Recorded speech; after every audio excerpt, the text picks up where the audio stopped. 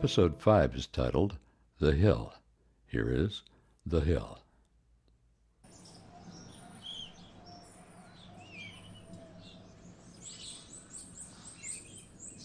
It was a bright, sunny day in the park. Looking up to the top of the hill, Jack said, "Almost there." His 14-year-old niece, Jillian, a budding gymnast, was staring at her phone and did not respond. When they reached the top of the hill, they stopped at the park store and bought several bottles of Pale Springs water.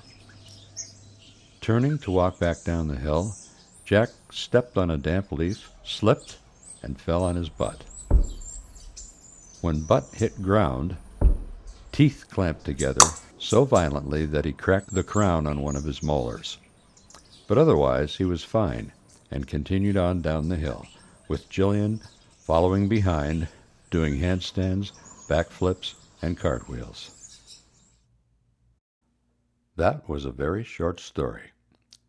Thanks to an anonymous nursery rhyme author for his or her inspiration. Stay tuned. Very short stories may return sooner or later. If you have a very short or pretty short story you would like to share, please contact me. You know where to find me. Thank you very much for your time and attention. Stay safe, and please remember to listen carefully.